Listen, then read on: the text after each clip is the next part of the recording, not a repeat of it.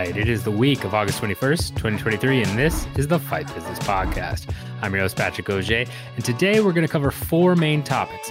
First up, a major update in the UFC Antitrust Lawsuit. And I'm not talking about the class certification, which happened while I was gone, and of course we're going to dive into in depth in this episode because of all the ramifications, and there's finally movement in the case. I mean, finally, it's just, of course we're going to get into that.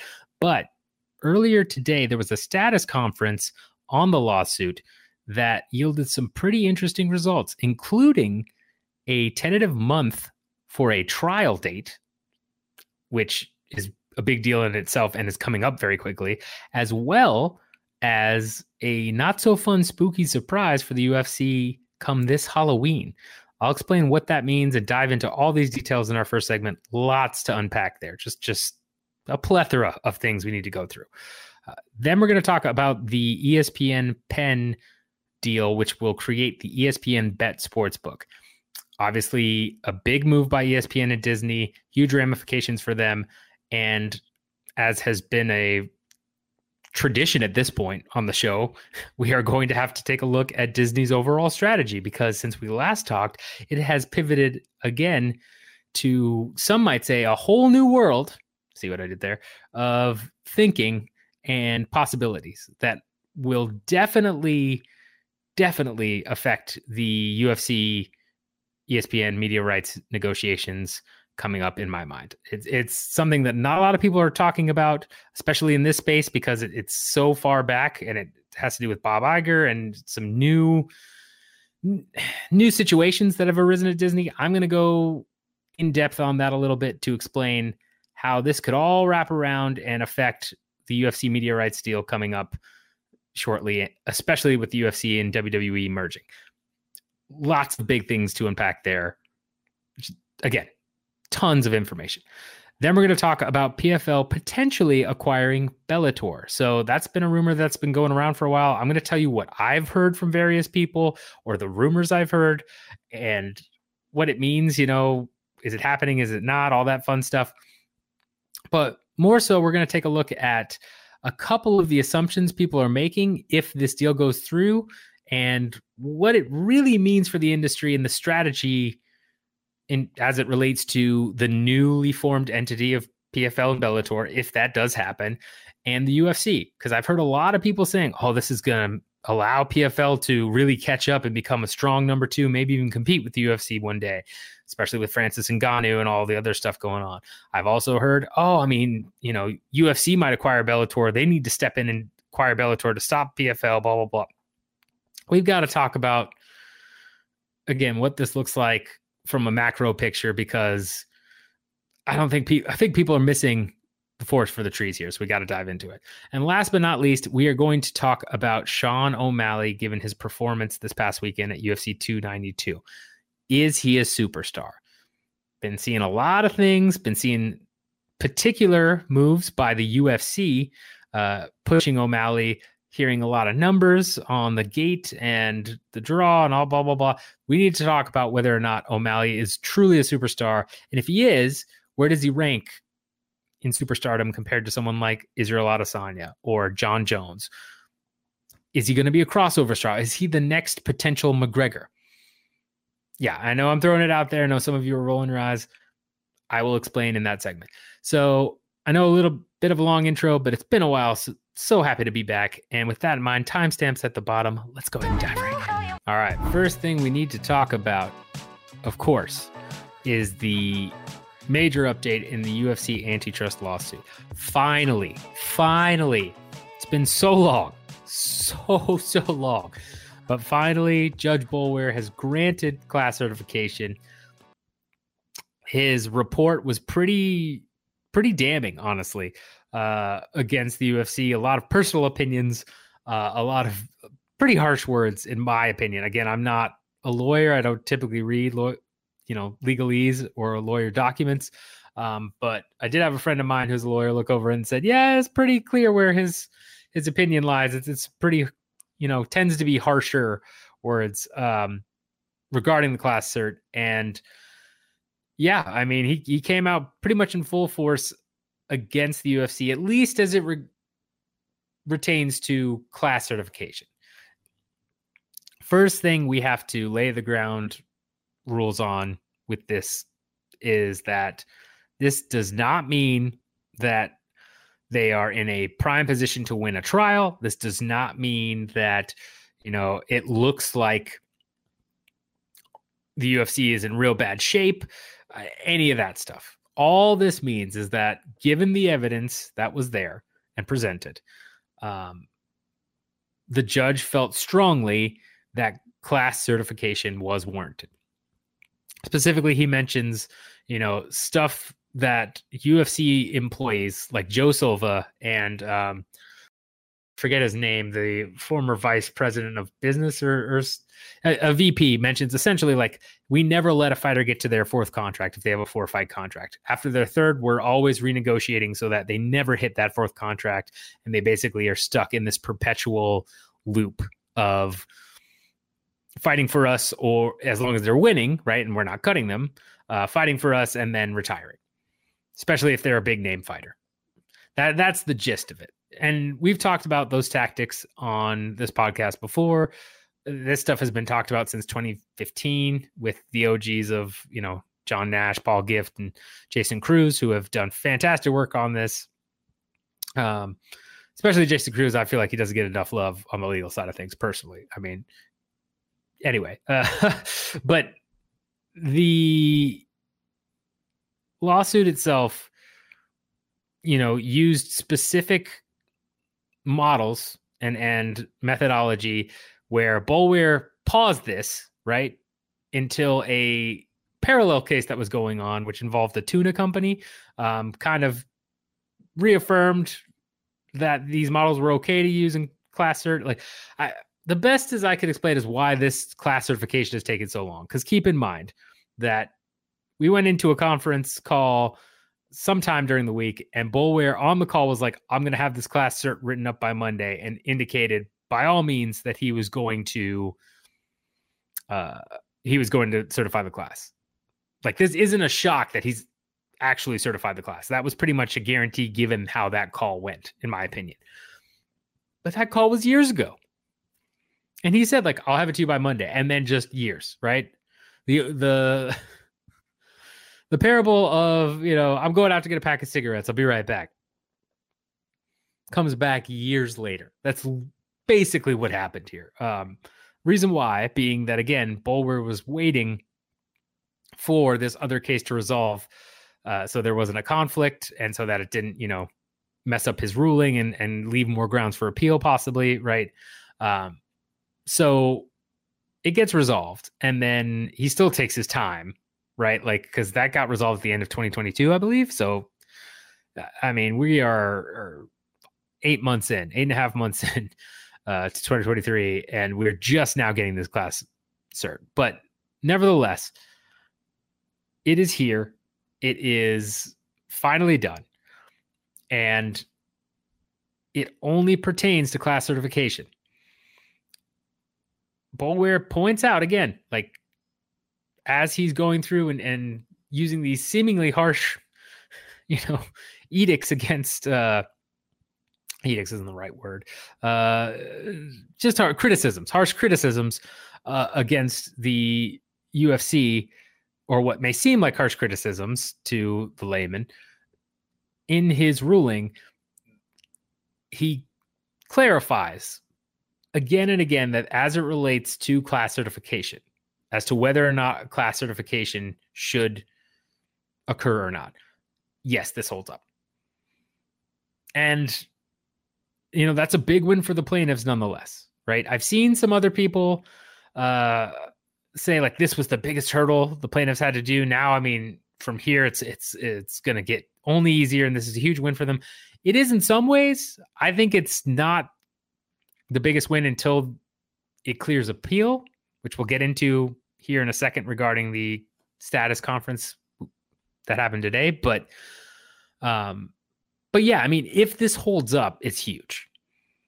If this either survives appeal or doesn't get appealed, this is pretty massive, because that class certification will almost certainly tip and force the UFC's hand into trying to settle in some way, shape, or form. Now, there are plenty of different ways this can be appealed. The UFC is already filing for appeal, which we knew they were going to do from the start. It's all going to come down to whether or not the appeals court takes it, and they are in a little bit of a time crunch, which again, we'll get into here in a sec. But this particular class cert and some of the things mentioned, including potential injunctive relief,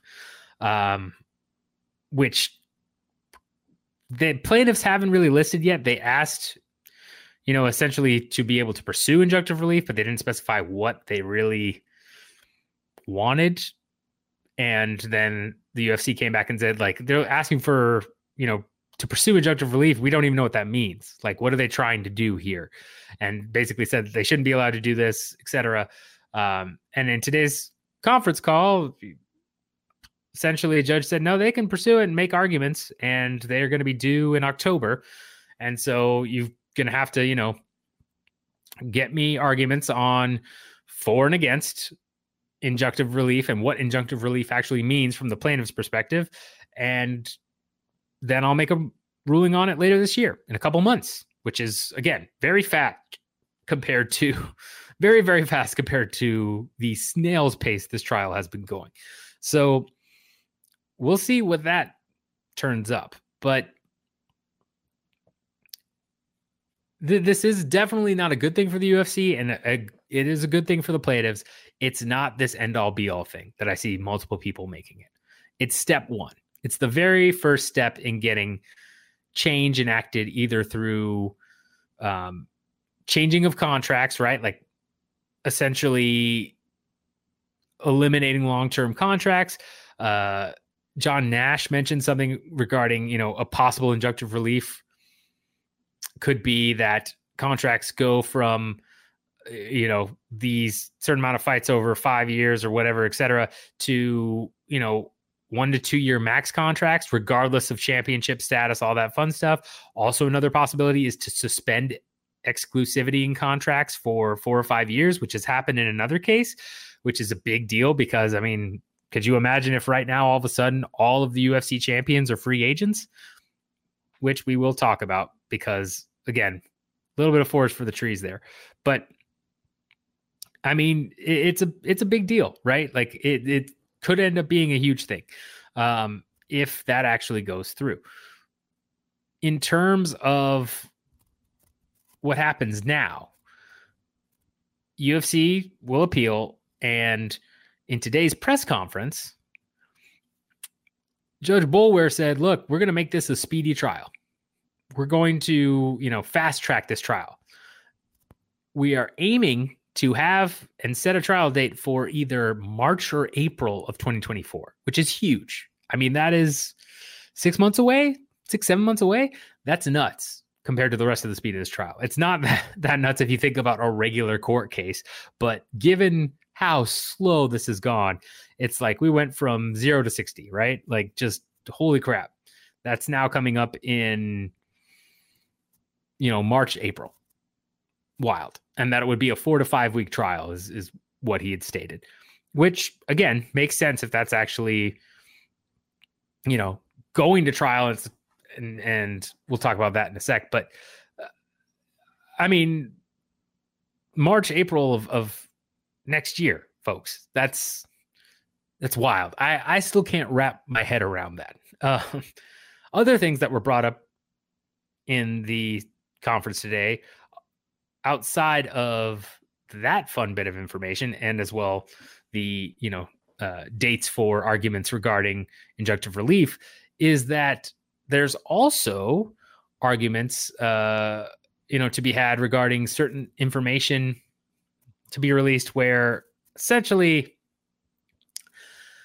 the judge has stated that come October 31st, the entire record outside of names, health information, like identifying personal PII stuff, essentially, if you know what that means, personal identifying information, all of that's going to be unsealed, which is going to be a huge treasure trove of documents we're going to get to look through. That's going to be super fun. So if you remember again, when, this first ramped up again, which would have been 2019, when, you had some of these examples come out, you had the original cases being heard by Boulware, and you had some new financial information and business practices. You had some of those Joe Silva emails and all that fun stuff coming out. We got a lot of that, and that was awesome info just to learn about how, the business actually worked. But so much of it was still redacted. That will now be completely reversed. We're going to get to see everything, all the exhibits, all the, fighter presentation stuff, the fighter writers, all that fun stuff that we were like, man, I wish we could have seen what numbers these were here, and here. We're going to get to see them all, which is awesome. It's going to happen on Halloween, according to Judge Boulware, is that it's going to unseal the whole record October 31st of this year. So mark the day. I know I have that I'm going to be looking through those documents and just having a ball. I'm sure a lot of other people will. I don't know if you'll see me write an article for Sure Dog to do that. It's been a long time since I've written, but that might warrant it. I'll definitely do an emergency podcast or just focus my FBP around it that week on that stuff for sure. But yeah, it's huge news, folks. I don't know what information we're going to find out. We're probably going to find out how much money Brock Lesnar ever made in the UFC and what McGregor's paydays were and percentages with pay-per-view points and stuff that's going to be very important in terms of getting out there and really shining a light on the UFC's business practices. Stuff that, someone as myself who's a strategy geek is going to just dissect and analyze all day long to be like, wow, this was the tactic they used. This was a move here. Well, that's, because obviously it worked for him. But we're going to get to see how much of negotiation and of payouts and overall corporate strategy was based around particular fighter cost notions, I would say, right? There's a lot of things out there on both sides that are, maybe a little, you could say it because there's no definitive proof about whether or not, fighters were given X amount of money here or, UFC was doing this type of business practice. We're going to see so much. That's basically, and it's, if I get too into it, I could just ramble most of this podcast about what I think we could see out of these documents. I'm very, very excited to see the whole unsealed record. You should be too. It's going to be a fun time. But yeah, so that's a big deal. And then the other thing coming out of this press conference is that essentially the Johnson and Zuffa separate case, right? You had Cajun Johnson bring this lawsuit as well. That was similar type deal. Same type of thing saying, hey, UFC is doing me wrong. And it's for fighters 2017 and beyond, right? Because this really encompasses 2010 to 2017. So Cajun Johnson's lawsuit stems from really the Endeavor era. Once they took over and kind of started running things, that trial is separate and that discovery can begin. So there will be new documents coming in and coming out of that. And we're going to have people talking about that as well. It's not nearly as big a case,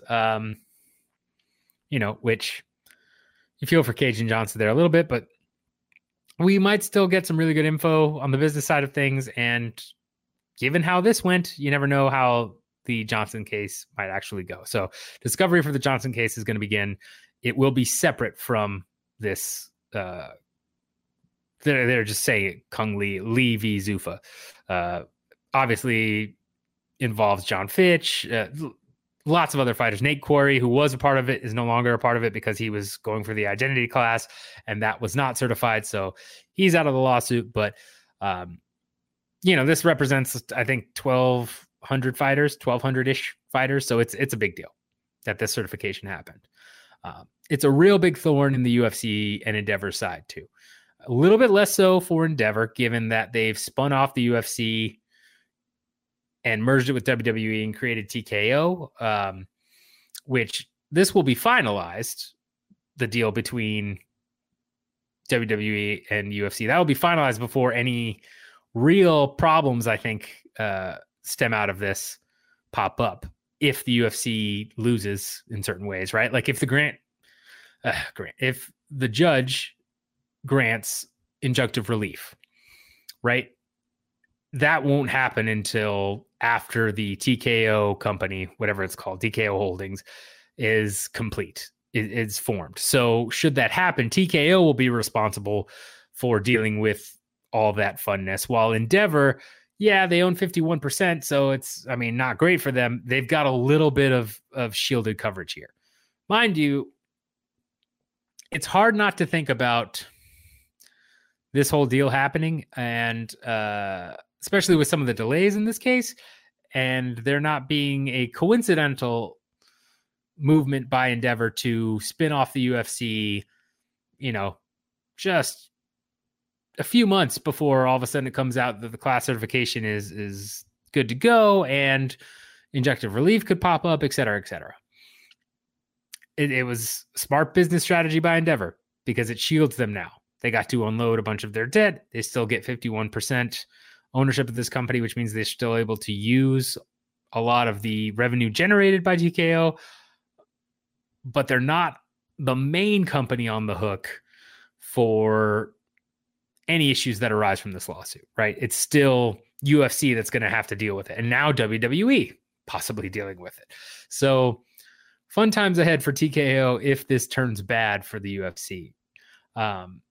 In terms of where this goes next, again, it's going to be appealed. The fact that Boulware is fast tracking this case means that there is a window and a possibility that the appeals court does not pick this up, right? They're going to have only so many days. Like, if the trial is aiming to start in March or April, you got 6 months to basically quickly write your appeal if you're the UFC, which again, they've already, been doing. And then the appeals court has to make a decision on this pretty fast. And there's a solid chance they might not run with it just because of the time frame. I think they will personally, just because this is the type of lawsuit that would have ramifications if it went to trial, some big ramifications if it went to trial. And in my experience, right, like the bigger, more visible cases tend to be picked up by the appeals and upper courts. Anything where it can make kind of a big splash or wave. Do I think it's going to go to the Supreme Court or anything like that? No. I would be shocked if it went all the way to the Supreme Court. But the first appeals court, I got to imagine it's going to get picked up in the first round of appeals. It would shock me if it doesn't. Not saying it won't happen, especially with the time frame and everything else going on, but I feel pretty strongly that my gut is saying it will be. And on appeal, as noted by Paul Gift, who's done a whole fantastic article about this stuff, right? There are 4 methods or possibilities that the UFC can use to try and get this overturned on appeal. Some of the key arguments that Boulware has made here does not have great support. And it's definitely, there are holes that are open that the UFC can poke through to convince appellate judges to possibly,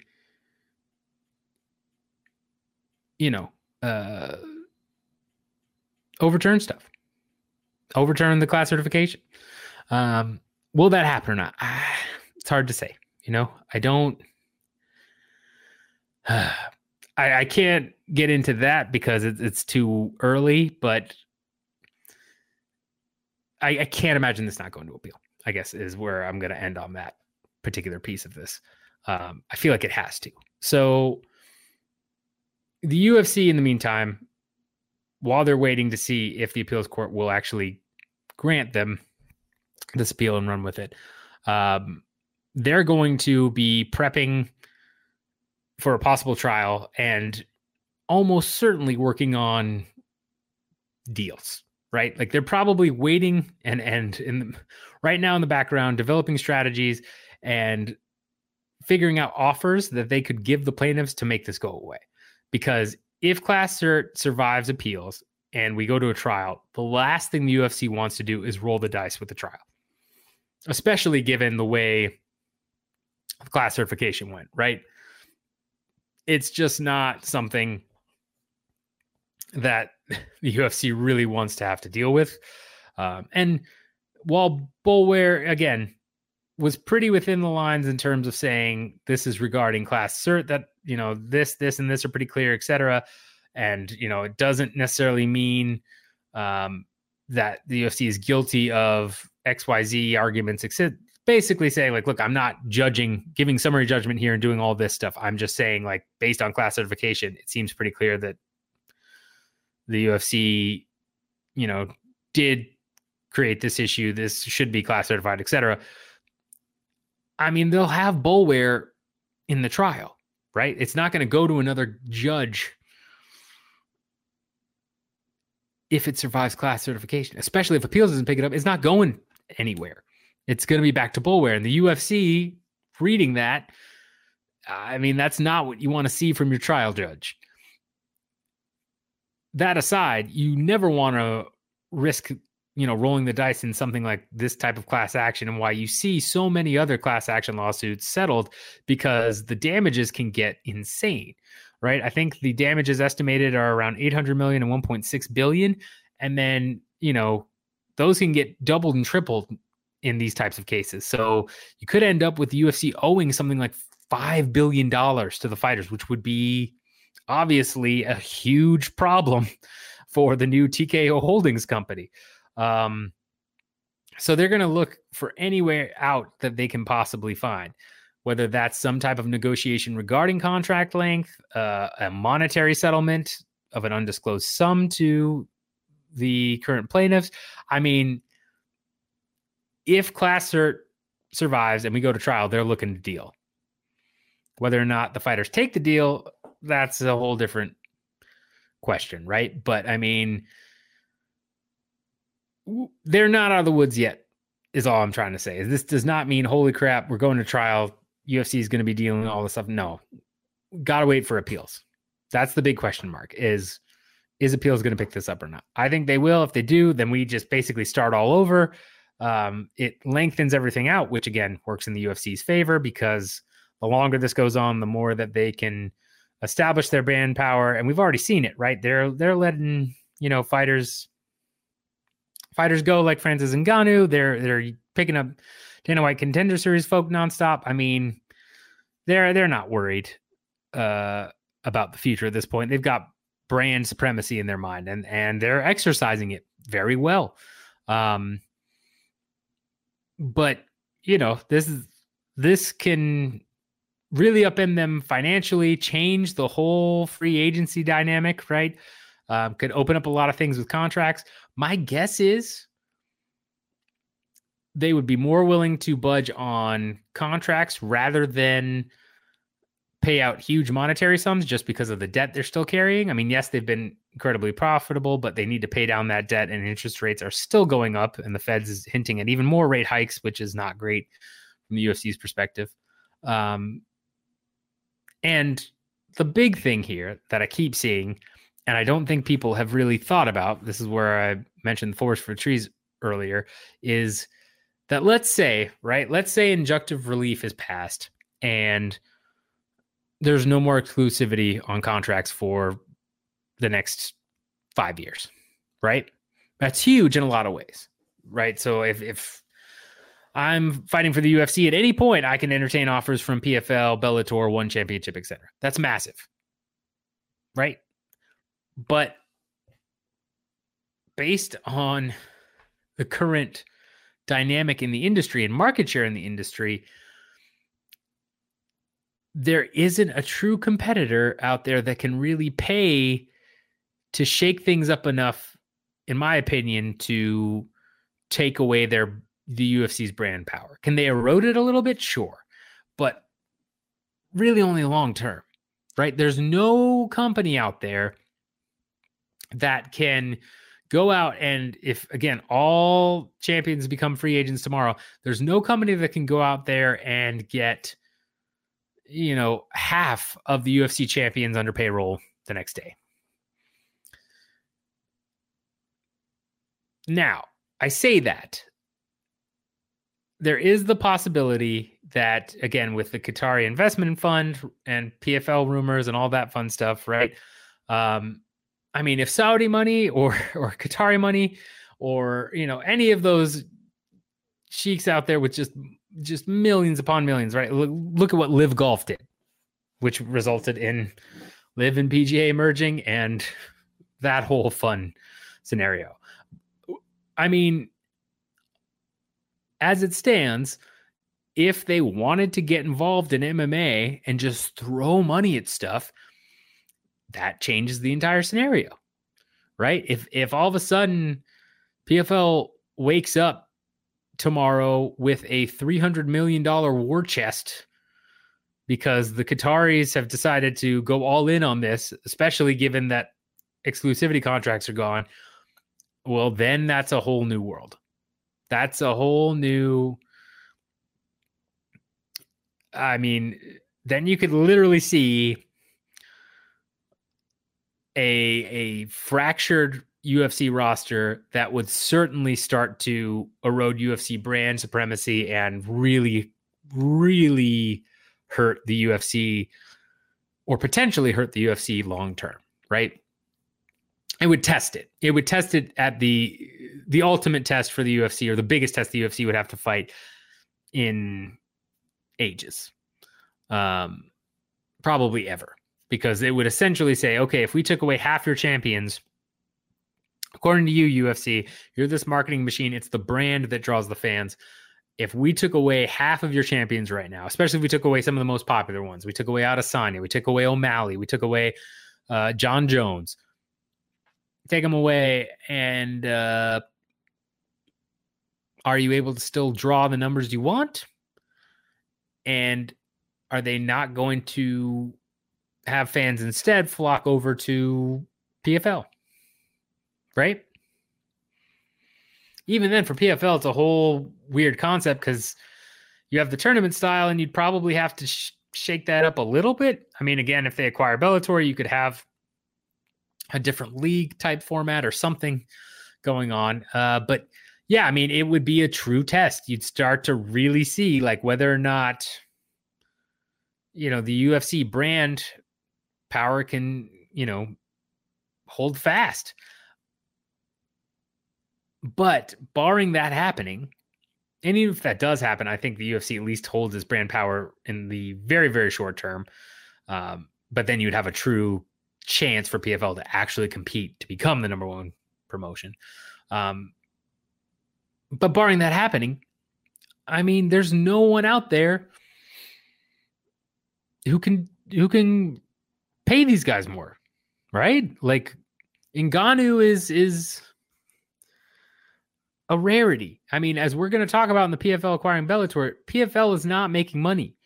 They are burning through a lot of money. They're supposedly going to be profitable in 2024. Okay. And that could be, again, with certain investments. Great. But they're not profitable right now. And if they acquire Bellator, that will make them even less profitable. So it's a scenario of how many people can they actually buy? How many champions can they actually get to move over? How many champions would actually refuse to go over there because they want to stay in the UFC because of certain loyalties, right? Because there are a couple of fighters that are like, I'm not going over here, blah, blah, blah. You talk about MMA management and their type of monopoly and the things that have been out there about managers working with the UFC, which we all know the 3 or 4 that are pretty much in the UFC's pocket.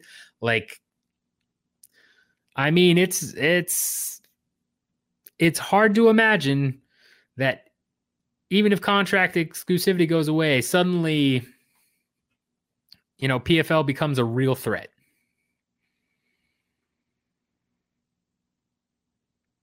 Because PFL, Bellator, and ONE are all losing money. PFL the least amount, but still, UFC on the other hand is making money literally hand over fist, nearly $1 billion in profit. It's gonna be, if the UFC really wants to, they can start to eat into their margins and keep all their fighters if they're really that worried about brand supremacy, right?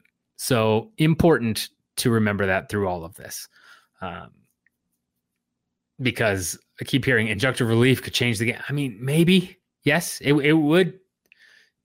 Long term, sure. It could really end up spicing things up and, causing new champions that are, or new stars, right? Like if we're talking about Sean O'Malley possibly being a star, he can jump ship and then newer fans start to go with him. They're not super UFC fans yet. Yeah, sure. But right now it's not too many people think like, oh my gosh, that's it. Like this, it's going to be like the Ali Act. No, Ali Act is a completely different beast where suddenly everybody can have their own belts and there's a separate, like that's an overnight change that literally demolishes the UFC's brand in ways that are very hard to come back from, I feel like. Contract exclusivity, it's a big deal, but it's not that same type of blow. So that covers most of the UFC Antitrust Lawsuit update. Really good articles out there. Again, at Bloody Elbow by John Nash, Forbes for Paul Gift. I'm sure Dog has a couple as well.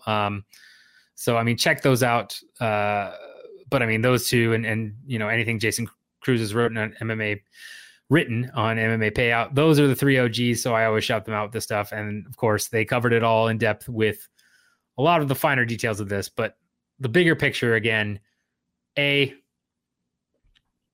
it's not over yet. The fat lady hasn't even begun to sing. Appeals could undo all of this. B, we are going to get everything unsealed come October 31st, which will be a fun treasure trove of stuff to go through. And C, the ramifications and injunctive relief that I keep hearing about, sure, change things and are big, but not short-term big. Long-term, yes, UFC has a problem. They have to find ways to keep their brand power and keep certain people happy, especially if they get that McGregor type of star power. Because, that's a big deal, right? McGregor goes to PFL or some stuff. Okay. Regularly on PFL shows. At this point, his star power has faded a little bit, right? It's not like tough ratings have been through the roof. But still, right? If you get another superstar and then they hop ship, it could cause a lot of problems. But short term, it's not that.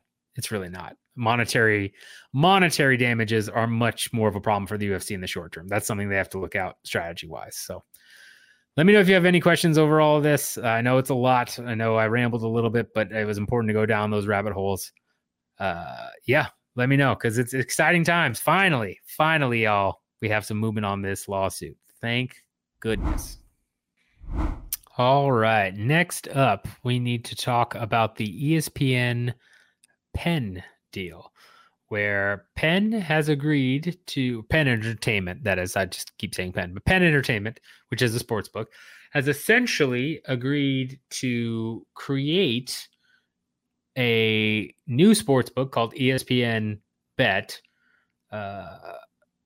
with Disney's ESPN. And so as part of this deal, Penn agreed to sell its existing Barstool Sports brand back to founder Dave Portnoy, which is wild. And a whole nother story we won't get into, but that guy made a bunch of money selling it, and now he just got it back, which is crazy.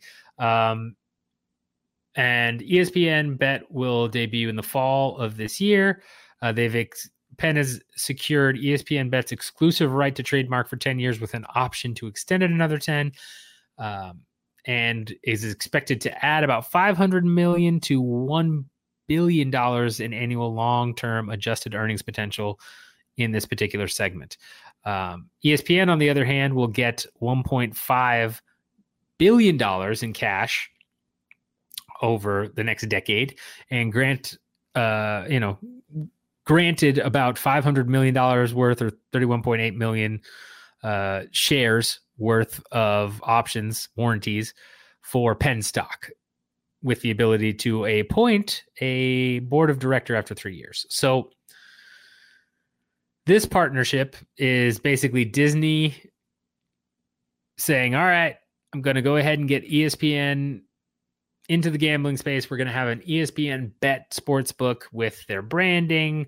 That's going to yield a ton of opportunities. If you haven't seen UFC or PFL or, baseball, name a sport on right now, betting is everywhere. Now, this type of renaissance, again, is new for the U.S. because of things that were, the way to sports gambling was only recently paved in the U.S., right? Once you had essentially the ban overturned, we've seen more and more states start to legalize gambling and become a bigger deal. And now all of a sudden it's everywhere. I mean, if you're watching a fight, you got minty bets. PFL has, Jonathan Coachman from WWE on doing betting stuff. I mean, right? Like betting is everywhere. This is not uncommon and hasn't been uncommon in European countries or in Australia for a long time. When I visited Australia in 2014, when I was a youngin' and backpacked out there, betting was everywhere. You had tab things, you'd go in and just have every game imaginable, every bet it was just a normal thing. Like, you can bet on just about everything. It's a big thing shown everywhere. It was just part of the culture, right? That's what the US is going through now. And you'd best believe that with ESPN Bet launching, they're going to be talking about MMA, but also, basketball, football, all this stuff. You're going to see, Sports Center is going to have betting odds everywhere. I guarantee you can go to ESPN Bet and get a bonus if you do this. I mean, all those DraftKings apps or ads and app ads things and app ad things. Sorry, it's been a week. But all those advertisements and all that stuff, or everything you see in terms of like, download the MGM Bet Sports script, that's going to be going hard on ESPN, which is, again, the worldwide home of sports and the most recognizable sports network in the US by far. So, of course, they're going to brand it as ESPN Bet, and the thought is this is going to bring in tons of money. Now, in order for this deal to really pay off for ESPN, given the licensing, right, and the fact that part of the money coming to them is through stock options and warranties and all this stuff, because it makes it a really long-term deal, right? It's a 10-year deal, essentially, if you think about this, minimum. Could it get extended? Sure. But like for 10 years, Penn Entertainment gets to say ESPN Bet, and they're in business and their brand name is tied to that company. In order for this to really work, Penn is still going to have to gain a fair amount of new market share, right? Like, as you go into more and more states that are legalizing things and are attracting new customers, you're going to have to be able to still gain a fair amount of those users. I mean, it's just, there's no way around it, especially given how much money Penn is shelling out. Like, you're going to have to be the leader in winning those users. But then you're also going to have to differentiate your app enough that, it's going to really want people to flock to you. Hypothetically, you're going to take your competitors' customers. You're going to be the de facto betting app. With a name like ESPN, it's certainly possible. But the functionality of the app has to be tight, right? I mean, which Penn Entertainment is a known name, so it's not like this is somebody getting into the space brand new. That would be a whole other scenario with far more pitfalls. But still, outside of just renaming and saying, hey, we're ESPN, you're going to have to make sure you're differentiated enough and you've got, the key things that gamblers are going to want so that you're able to retain their user, basically stopping churn, which I can go into a whole thing about the strategy of, net, what is it called? The net score. I'm blanking on it, but essentially the score of, are you a champion of something or are you detractor? And then you get a net score through surveys. And then that gives you an idea of what your churn is. And churn comes down to how many customers are you losing, how many customers are signing up, how many are you losing. You always want to be in a position where you're obviously signing up more people who aren't leaving the platform and are continually using it. So they're going to have to reduce churn, and they're going to have to, have champions for their app, and they're going to be able to do a lot of things that aren't just, hey, we slapped ESPN on this app we made, right? Like they've got to be good, because if they're not, it's not only going to hurt Penn, obviously, but it's also probably going to hurt ESPN in the long term, because this is a long-term investment bet. I think it's a good deal for them because it's pretty low risk on ESPN's side to get in this way. It allows them to, explore the gambling space, which is always where this was going, right? We talked about Endeavor buying MGM Arena and doing all that fun stuff and creating, this is going to be a booming industry for a while. You're going to see more and more states legalize gambling. You're going to see more different ways to bet and different things to bet on. A lot of money to be made. Like, it's going to be a booming industry for a bit, I would imagine. Bar some, populist reversal in social norms where all of a sudden, like, we're talking about a true reversion to, like, no, this is sin. Like, we're canceling all gambling. I can't imagine. It's too much revenue for the states at this point, right? Same with, you think about legalizing marijuana. And again, we're not getting into moral discussions here. It's just from a business standpoint. I mean, there's too much money to be made. So this is only going to grow, is my point. Several other states are trying to set up casinos, trying to get things passed. They're working on it. With that being said, behind the scenes, there's a lot more turmoil going on at Disney again, right? Bob Iger's not having a great time in his second run as Disney CEO. You've seen him do some important cost reduction. He thinks he's on track to reduce costs by about $5 billion or so shortly, I believe by either end of this year or end of 2024, which is impressive given where, some of those costs were for Disney under Chapek before Iger came back. But obviously a huge part of that there's been a lot of layoffs. There's been a lot of talk from Bob saying, like, hey, we're going to sell off a lot of this. We're going to strip this down to our core focus, which is we want to, what's the core IP that makes us a lot of money? Our parks, which is driving huge revenue and is bouncing back in a big way, wasn't bouncing back nearly as much under Chapek, now seems to be making a pretty good recovery here. And then streaming, which is what we're going to focus on because it relates to media rights deals, right? But I mean, they're really trying to kind of cut some of the fat and bloat that's occurred in the past decade or so. And keep in mind, again, 2010 to 2020 was this huge bull market run and this huge growth above everything phase. Didn't matter about if you're actually profitable, didn't matter how much, money you were losing at any given time. Were you generating more revenue overall? Were you growing? So I wasn't generating revenue overall, but I got 5 new locations in a matter of months, right? It was just this excess of, hey, as long as you're growing, we're going to throw money at you. And that's what, private equity firms did. That's what Wall Street did.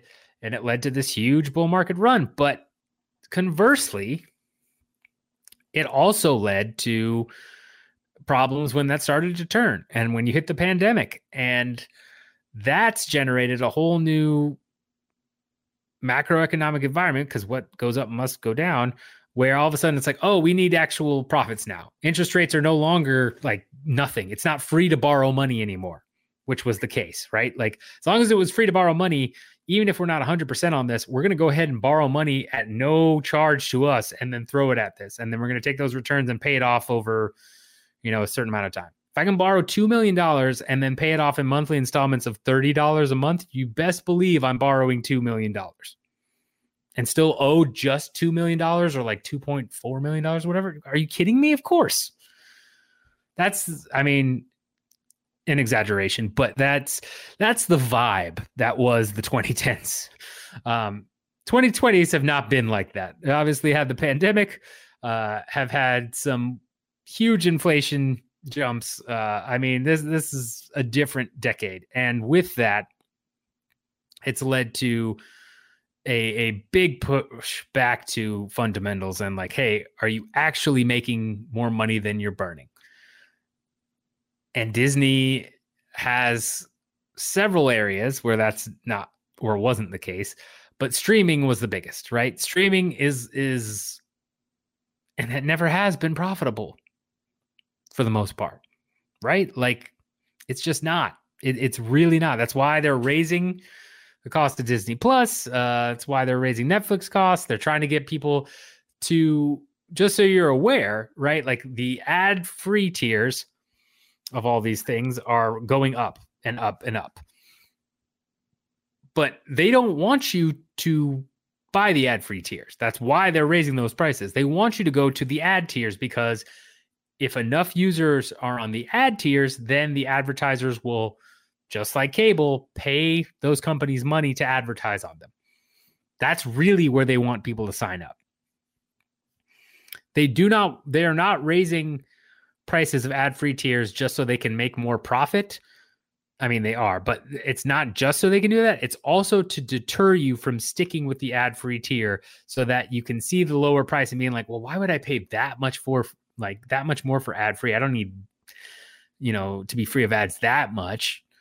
I'm going to go ahead and pay this lower rate. And then I'm a user who will see various ads. And then I, as Disney or Netflix or whoever, can go to an advertiser and say, hey, we have 5 million users right now. And, next quarter, we're projected to add another 2 million who are going to be on the ad tier. And on that ad tier, you can buy space here and get your product in front of 7 million people. And it's only going to grow because we're going to raise our ad-free tier, et cetera, right? Like that's the real end goal. They want more people on the ad tiers than paying less money to them directly than, the ad-free. I don't think people really get that. I feel like a lot of people assume they want as many people as possible on the ad-free tier. No, they don't. That's why they're raising that up and leaving the ad tier at a lower price. Saying like, sorry, we got to do this for profitability, but like you could still do this ad tier. Well, of course, because that's what they want. So that's kind of the move here for all streaming services. It's part of the reason why Netflix added ads. It's also why they're cracking down on passwords. Netflix already did. Disney Plus is going to, right? Sharing passwords, gone. This is what happens with every startup. It's literally the way startups work. When they have to become actually profitable, they take away all the things that for years you have loved about them. A Movie Pass. Go look up Movie Pass. If you want to go on a complete detour and just see how awesome the original Movie Pass was and then what it turned into, go check it out. It was a completely losing endeavor. They went bankrupt. It was sad, but like, man, Movie Pass was like the bomb if you like to go watch movies for a while. But it was unsustainable. That's the problem. So Disney, again, making all these cuts, trying to make streaming more profitable, has basically, you have Iger saying, I'm going to buy Hulu outright, which Disney has an agreement with Comcast because Hulu's this weird monster child of Disney and Comcast where they both own part of it because it was trying to compete with Netflix. Well, Disney's going to pay a stupid amount of money to buy Hulu. I think it's $9 billion to buy out Comcast and get the rest of Hulu. Iger is committed to that. But on top of that, when you look at Iger's previous comments, right? ABC is for sale. Almost all of its linear networks are for sale. They want to find a partner that will do direct to consumer for ESPN. So yes, they have the new Penn deal, but really they're trying to morph that into getting a strategic partner to help them go straight to consumer. So ESPN is just beaming in like its own streaming thing, right? And with all that, this is all happening at a time when, Disney stock price is down and there are people, including myself, if I'm looking at this correctly, based on Iger's previous comments, who see Iger as stripping things down, not only to become more profitable, but to sell. Yes, that is right. Iger has talked before about merging Disney with another particular company, which we'll talk about in a sec. If you look at this from the outside, especially if you're looking at it through mergers and acquisitions lens and M&A lens, it certainly looks like something similar to imagine it's not a former CEO coming in trying to steer the ship the right way, et cetera, but that a new CEO or a private equity firm coming into a company and suddenly laying off a bunch of people, stripping down and trying to sell off a bunch of different business units it sees as failing, looking for strategic partners for specific deals and specific, business units that might be failing, but it really wants to be profitable or believes is the future, aka ESPN. It looks just like a private equity firm coming in and gutting a company to get it ready for sale. Iger once said he never wanted to go into the gambling space. He didn't think it was a good idea. The fact that they made this deal with Penn shows how desperate Disney is to start making streaming profitable and to fulfill this long-term vision, strategic vision. We don't know exactly what that is because, again, Iger has said, I'm not getting into gambling, and then made this deal, right? I mean, which happens. That's not a huge knock on Iger, right? Like you're not gonna put all your cards on the table for everyone to see. That wouldn't be very good. But outside looking in, it certainly looks like somebody looking to sell. Now, as to the company that Iger has talked about selling to in the past, or envisioned a world where the companies could merge, that company is Apple. And yeah, it makes a lot of sense if you look at some of the synergies that they could create by, with Apple's technology. I mean, you could, and this is a big if regarding the metaverse and VR and all the stuff that's happening, right? Like if that starts to take off at some point, Apple, of course, will be a player in that space. They just released that new giant pod thing for virtual reality, augmented reality stuff. Like you could do a ton with that and Disney properties, right? I mean, there's it makes sense that those two might eventually merge. And you think, well, I mean, it's Disney. I mean, it's this massive company. It doesn't need to merge. It's bought all these other things. It's spent 2010s acquiring Marvel, acquiring Pixar, all these other, it was growing. It's a competitor. Sure, but it certainly, the past year and a half has looked like it's a bloated competitor that now looks like we're trimming it down for some reason. And that could be just to return to profitability, right? And get back to roots, etc.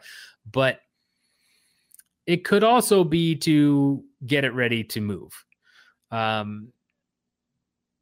where that falls into the UFC deal, right, where this comes full circle, because I know, again, we got caught up in a Disney trend, but it's important to talk about because ESPN, UFC, etc., is this puts Iger in a very interesting position for the UFC media rights negotiations, right? If you're looking at it from the sense of, okay, I'm trying to cut costs and keep costs lower so I can be more attractive to Apple so that Apple can buy me, you're probably not going to make a super crazy offer to retain the UFC unless you view it as critical, right?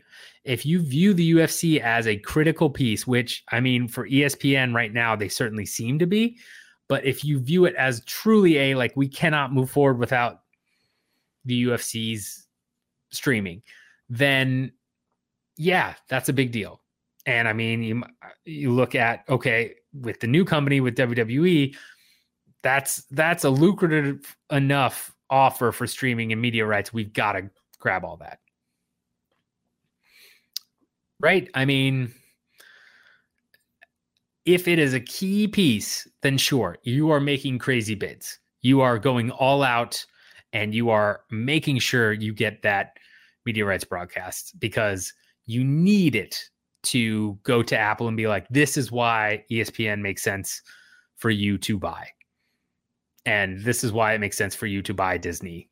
That's one of our strongest properties, right? Because another possibility too is that even though Iger has said we're not selling ESPN, he could always change his mind there and say like, okay, Apple comes and makes him a crazy offer for ESPN. Sure. Because Apple has so much cash. They're one of the few companies right now that can go ahead and buy Disney or ESPN or what have you pretty easily. They are just sitting on a ridiculous amount of cash reserves. If they want to acquire a company, even a large, well-established company, they can do it without having to go, if they want to, they can go do it without having to go finance a bunch of debt right now, especially when debt is expensive. They can just say, no, I'm just going to go ahead and take this gigantic pile of money I have and throw it at Disney. And oh, great, Disney is ours. They could hypothetically do that easily. And so this, raises multiple questions for Iger, where is the UFC considered that critical for ESPN survival? Because if it is, yeah, they're going to go all out. They're going to probably come near double what they're paying right now, and they're going to give UFC whatever. If it's not, they're probably going to come in with a weaker offer, and UFC is almost certainly gone from ESPN. I think, barring any information about a potential Apple-Disney merger ahead of time, I think the media rights deal will indicate, right? It'll be a chicken and egg thing, I guess, is either we're going to hear that Apple is interested in acquiring Disney or ESPN or both. I mean, probably both, etc. And so that yields, probably them stepping in and maybe doing Apple TV Plus, right? Like, or Apple Plus stuff, because again, they have their own streaming service, right? So that complicates things a little bit. But I would imagine if that's happening, they make a bigger offer, or they utilize the fact that they have two people bidding on the UFC to kind of try and lower the rights deals that they give the UFC. But they definitely want it. And it's kind of a known deal.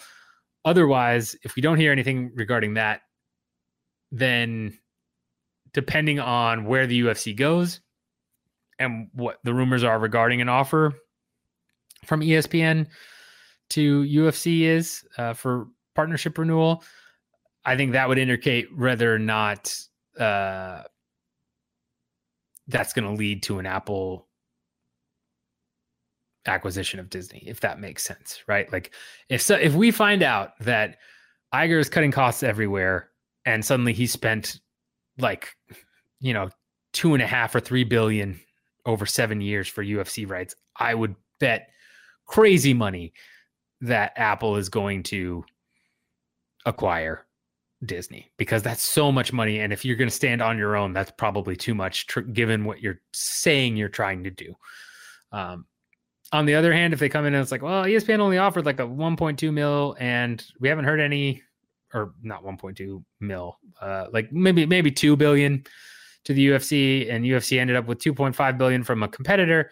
Well, okay, then probably Apple's not going to necessarily buy them because Iger's much more focused on just, keeping costs low because he thinks he's going to have to survive for a while. Unless Apple really has no interest in UFC rights, but I can't imagine that's the case. I mean, then again, if they're trying to go for bigger rights like NFL, I mean, there's lots of different possibilities. I shouldn't rule all that out, but all this to say is that it will not just be, in my mind, probably, it will not just be whether or not UFC and ESPN can come to an agreement based on their previous partnership and their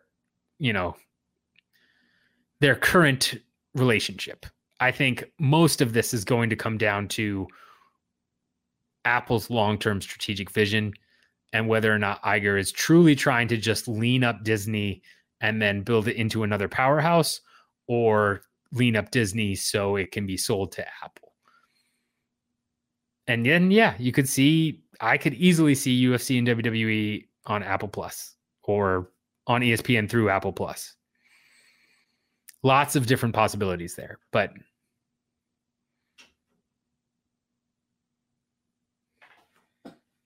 yeah, I mean, is what it is. It's just crazy stuff. Let me know your thoughts on all this because it's a ton of stuff, I know. But let me know, and we'll see what happens. All right, next thing we're going to talk about, and we're going to talk about it just briefly, but important for us to go over, is the discussion around PFL potentially buying Bellator. So a lot of rumors flying around, a lot of reports saying, oh, it's a done deal, it's going to happen. PFL is going to announce they're acquiring Bellator. Bellator 298 or 299 will be their last one. John Nash said he was hearing certain things regarding this would be Bellator's last event. That was just, I think, 2 weekends ago. And that they would announce something. Scott Coker came out and said, no, that's not the case. We're still going to do many more events, et cetera, et cetera. I've heard mixed reports. Rumors I have heard is that I've heard the deal was kind of not dead on arrival, but always had hurdles that were probably not going to get overpassed or overcome, rather. Despite all of this going on, yes, it was going to get done, but they were going to essentially just remain completely separate companies, and it was going to be kind of owned by the Qatari investment, firm, basically buying both companies and running them separately, not PFL acquiring Bellator, so to speak. That they came very close, and then everything fell apart. And, Bellator is basically dead in the water and being dissolved, and everybody's like leaving and going different places, etc. So many rumors, so many rumors saying so many different things. As of right now, right, if we're looking at just actual face value stuff, it still looks like they're completely two separate companies. In terms of what we know, I know not that long ago, I said I believed Bellator was still profitable, given that they had kind of turned a profit finally in 2018, 2019, and basically up through the DAZN deal they had. But later on, I've learned, which I've talked about at least one other time on the podcast, but just important to reiterate, that they are not so profitable. In fact, right now they're burning through a ton of cash, partially because since they're being shown on Showtime, which is an in-house network for Viacom, they're not getting any extra media rights deals, right? That's the downside to essentially showing and owning, a sports property. Is great. We own it and we can, cut production costs. We don't have to pay somebody else, for media rights deals like perfect. We can use our own, but we also don't get, if we're the owner of the actual sports property, we also don't get the media rights fee. So we have to rely on advertisers, and, linear TV has been struggling big time. Obviously you have Showtime essentially going away and it becoming all, I think, Paramount Plus, I believe. That's essentially just what's happening. More consolidation, similar to Disney, similar to all the other apps, HBO Max with Discovery Plus, going from HBO Max to whatever it's called now. It's just consolidation. And so when it comes down to it at this point, we're in a scenario where, Bellator is losing a lot of money. They're not really marketing, probably because of the lost money, like marketing big events that well, other than, just basic standard marketing, nothing like over the top, no big hype stuff like they used to. They're not going out making acquisitions like they were before. They went on that spree of trimming some of the more homegrown guys for bigger names like Yoel Romero and Anthony Johnson, RIP, and some of those other guys. That's not the case anymore. They've kind of just, they're still hosting events and they still have, good fighters on their roster, but it's definitely seems, at least from public perception, right, that they've fallen out of the number 2 spot. They used to be the de facto number 2 promotion. Clear and away, you knew they had the second best roster. They were the destination for MMA outside of UFC. They were the first stop. That's kind of, fallen to the wayside. PFL is now more viewed as a number 2 promotion, especially with their growth, their signing of Francis Ngannou, the involvement of Jake Paul, talk about doing a, Nate Diaz, Paul MMA fight, which I can roll my eyes at a million different times. It's still a big deal. Still a lot more perception out there that like, hey, this is, a big thing. The signings that they've gone on, it definitely seems like they've switched spots and that Bellator has kind of fallen off to 3 or 4, depending on where you want to rank one with their stuff going on, right? But again, so many rumors about what's happening here. I honestly don't know. I have not heard anything close enough to sources that, I can lean one way or the other. I will say I do think it's happening that PFL will acquire Bellator, but I don't have enough. It's not like I've talked to certain people where I'm like, oh, this is, this is not some of the situations I've been pretty 100% on or near 100% after talking to certain people or looking at certain things where I've been like, yep, this is going to happen, right? Like I knew Francis Ngannou was not going to renew his contract and was going to go box. I knew that. That was I could sit there and tell you, like, mark my words, this is what's happening. And it did, which is great. But this is a much more ambiguous situation, and I don't have the connections or the time to really pursue the connections I do have to really nail down what's happening with this deal. I expect them to merge. I do at some point. It makes too much sense, especially with Bellator being up for sale. And if the Qataris are involved with PFL and they give them a big round of funding, sure, because that's a easy access to a wealth of good fighters outside of the UFC that can be showcased and added into the PFL's current roster to make some of these tournaments more enticing for the deeper hardcore fans, right? If you're a hardcore, we've talked about the tiers. If you're a hardcore, they're not even looking at you as much. They're wanting you to be engaged enough to watch, which is like the media is super hardcore MMA junkies. Sure, you're gonna watch, but they're trying to get to that. Let's say there are 8 total tiers and 8 is the hardcore. They're not worried about that. They're trying to get the 765 tier right now, right? Trying to get the 1, 2, and 3 of the super casual ones with a Jake Paul, Nate Diaz MMA fight. That's bringing those guys in. Francis Ngannou, you're probably trying to get your 2s and 3s.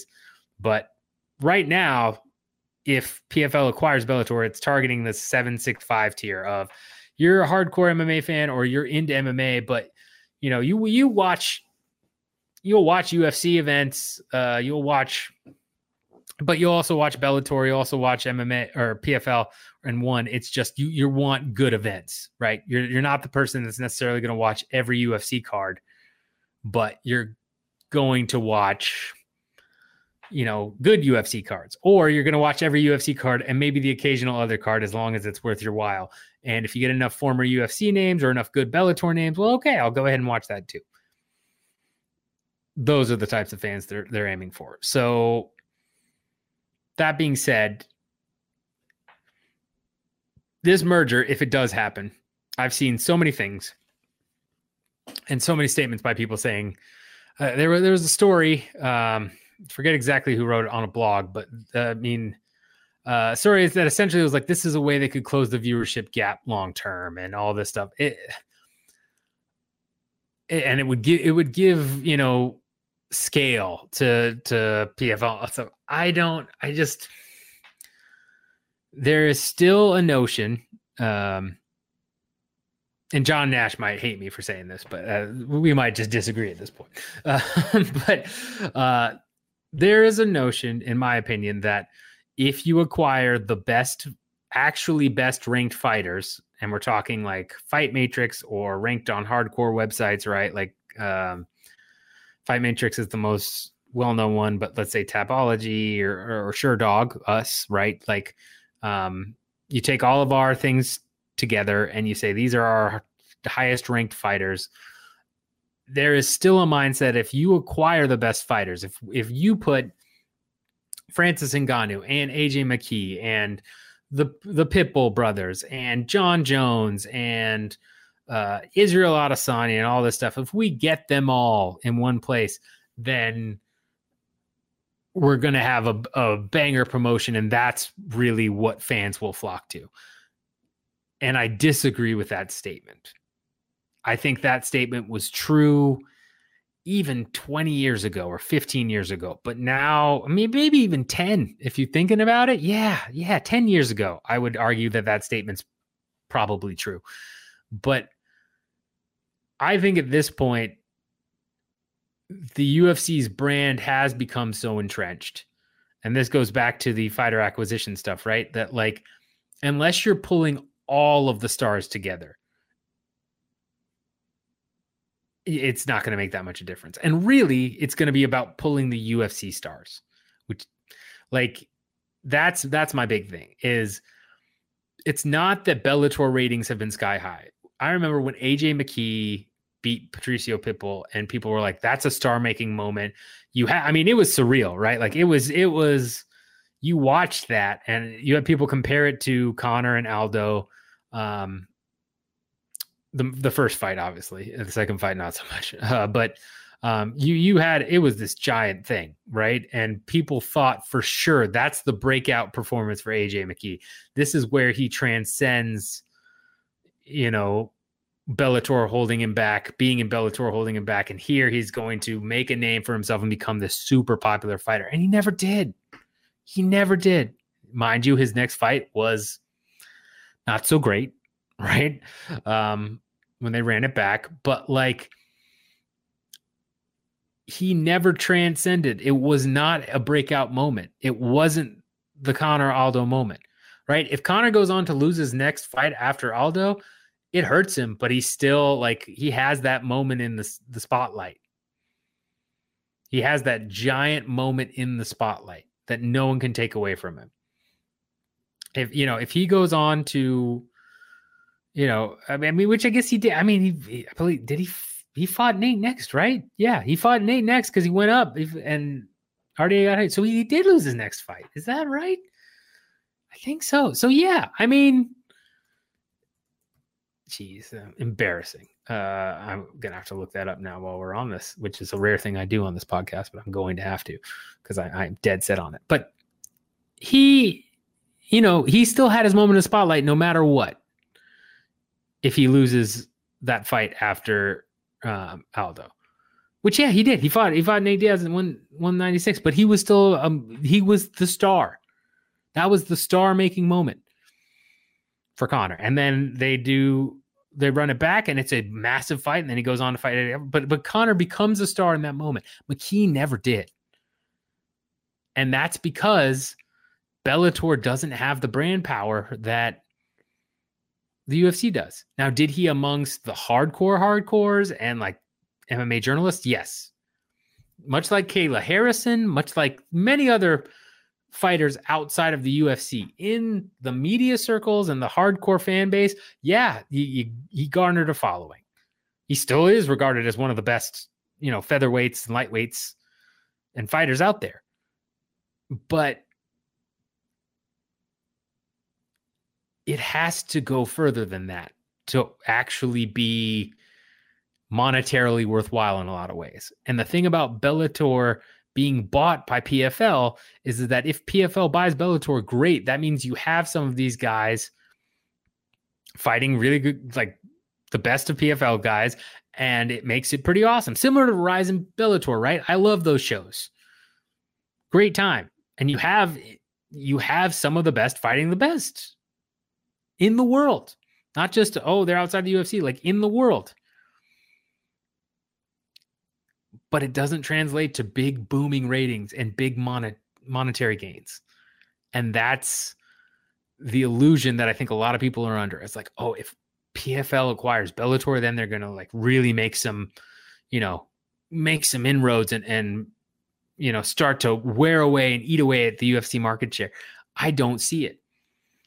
I honestly don't see it.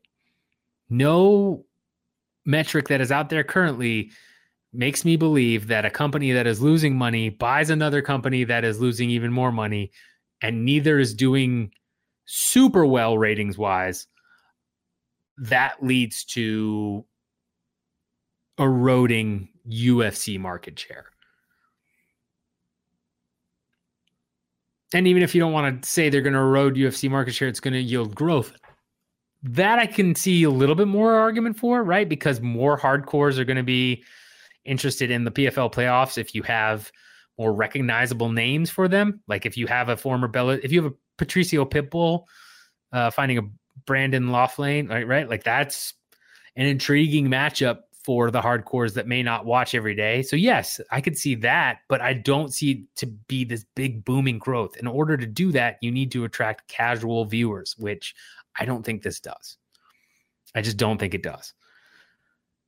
Does it help PFL still? Yes. I think it marginally helps them, and I think it will come down to how much they are willing to spend. But it's not like, wow, they're going to get all these name guys, and it's going to, it's going to really deepen their roster. Like, yeah, it will in terms of fight matrix and hardcore fan base, but the casual fans, no, the UFC brand has transcended all of that. You have so many people saying, I train UFC. You have Stephen A. Smith on ESPN saying, training UFC. The UFC won the brand war. It's over. The only way you erode that is you take away the big UFC players. Anyone outside, you could get, in my opinion, you can get every other ranked fighter outside of the UFC in a promotion, right? Outside of the top guys. And I'm talking like number one or number two. You can even have number one, which I think has happened in some cases, right? Like number one outside in the world, but they're outside of the UFC. At this point, PFL, Bellator, again, I'm leaning PFL will acquire Bellator, but I don't know. I don't think it will be this big powerhouse everyone assumes it'll be. Let me know your thoughts. Let me know if you think that the merger is going to happen. You think it won't happen? Would love to hear from those people. Do you think it's going to be this big powerhouse? I don't know. We'll see. But right now, I've got nothing to indicate it's going to be this amazing, competitor to the UFC that I've seen some people make it out to be. It'll be a big deal in the actual industry space, and it will allow the UFC to focus in just on one competitor that they'll at least have to take note of, right? Probably similar to how they had to take note of Bellator a little bit when Bellator came on the scene, but I don't think it really changes too much of the dynamic. I think if you take away, if there's four main competitors in the space, and not to say that promotions like KSW or LFA or those guys aren't doing, great stuff, but take away the four biggest well-known competitors in the space, you might see KSW fill in, right? Like kind of move into that third, fourth tier. But I don't see it being that you've got this new real giant player, at least among more casual fans. Hardcores, yes, it will be much more entertaining. Tournament wise, it can, who knows what they'll do with Bellator's full roster, right? Because obviously not enough tournament spots unless you're going to really expand the tournament length, which maybe they do. Who knows? There's lots of different ways you can play with it, but don't see it being a true competitor to the UFC, not even in the long term, personally. Let me know how you guys feel about it. All right, last thing we're going to talk about super quick because I'm going over on time here is Sean O'Malley a superstar? Look, he's gotten a big push by the UFC. The fact they released his KO clip of against Aljo on platforms, they almost never do that. So that is them signaling like, yep, we want this out there so everybody can see Sean O'Malley knocking out Aljamain Sterling, and as the new bantamweight champion, we want this as far visibility as possible. That's them giving them their biggest push and sign of, yep, we're going to push O'Malley to the moon to be the next big thing. He was also on First Take today with Stephen A. Smith. I am sure he will get pushed on to, wouldn't be surprised if he ends up on talk shows, right? Well, where it makes sense to put him on talk shows anyway, given Sean's personality and style. But I mean, it's a scenario where Rogan actually is where I see Sean O'Malley going next. But it's a scenario where, yeah, it seems pretty clear cut that they want him as kind of the new guard, big pushing a star. Yes, the gate for Boston was big. It was like 7.25 million. Somebody compared to Dominic Cruz at 1.3 million. I mean, there's been a ton of inflation and greedflation of companies, getting extra profits through that stuff. So it's hard. Like ticket prices have been jacked up a ton, right? And with scarcity of events too, smart by Endeavor, and they've talked about it, where they essentially are doing less events, and 70 or 80% of people that attend UFC events are coming from out of, a particular city or state. So, I mean, if you limit the number of events, it changes things quite a bit, right? It makes it so that if you limit the number of events available, you're going to have a scarcity where people are going to buy more tickets and at higher prices. So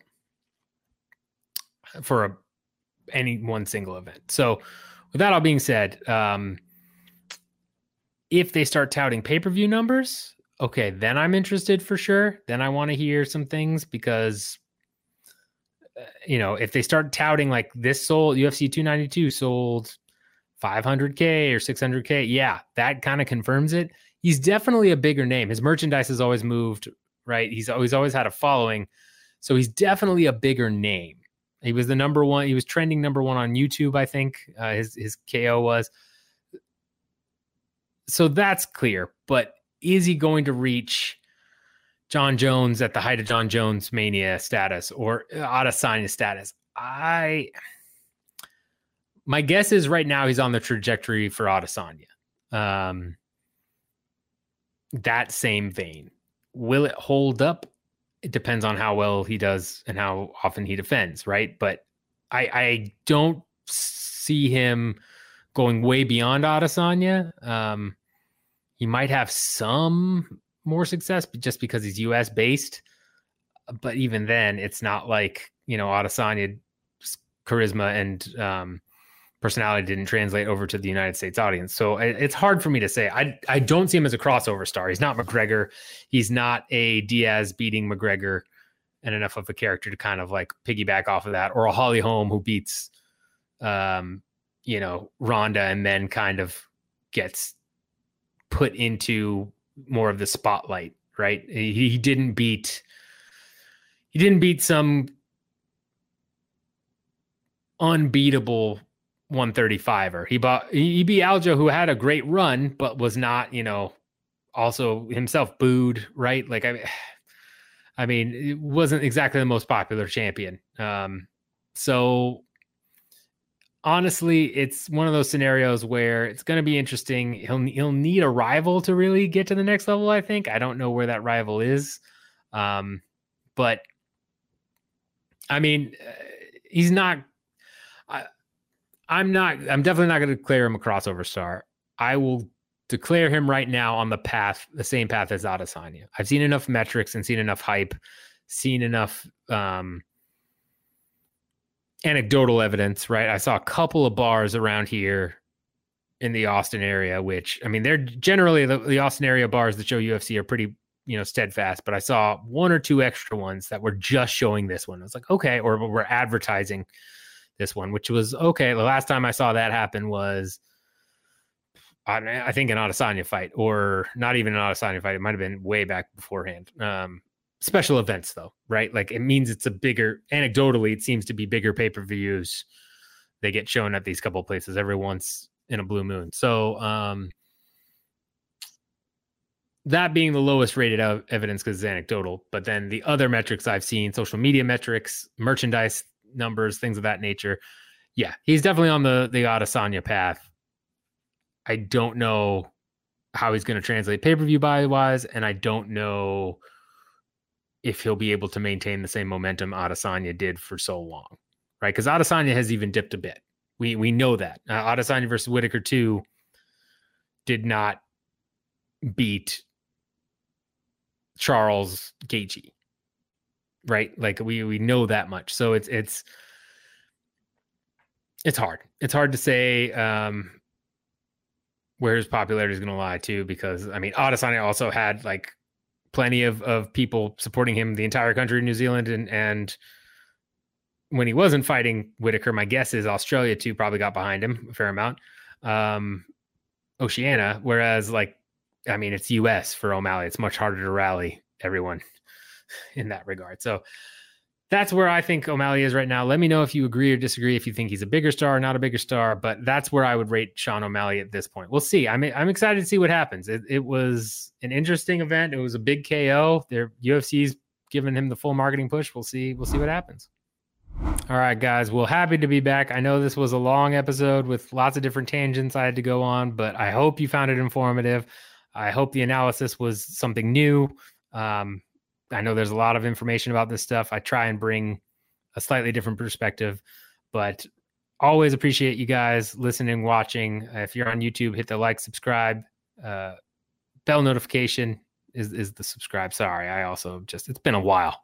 I've been dealing with stuff. I'm not going to go into it. No point, but, hit that, just do the things you normally do. All right, guys, appreciate you listening and watching as always. If you're on YouTube, hit that like and subscribe. If you are on Spotify, Apple Podcasts, Stitcher, any of that fun stuff, always appreciate you guys listening. Love you guys. Know it's been a while. Not even going to get into it, but again, happy to be back. Very exciting. Hope I brought a slightly different perspective to all the stuff. I know we went down a lot of tangents, but I thought it was important to cover them all. Let me know your thoughts on this stuff. Love your comments. Love the interactions I've been having on the more recent videos. Keep that up, and I will keep knocking this stuff out. Ask me any questions you want. Bring up any topics you want me to cover. Love it. So as always, until next time, get money.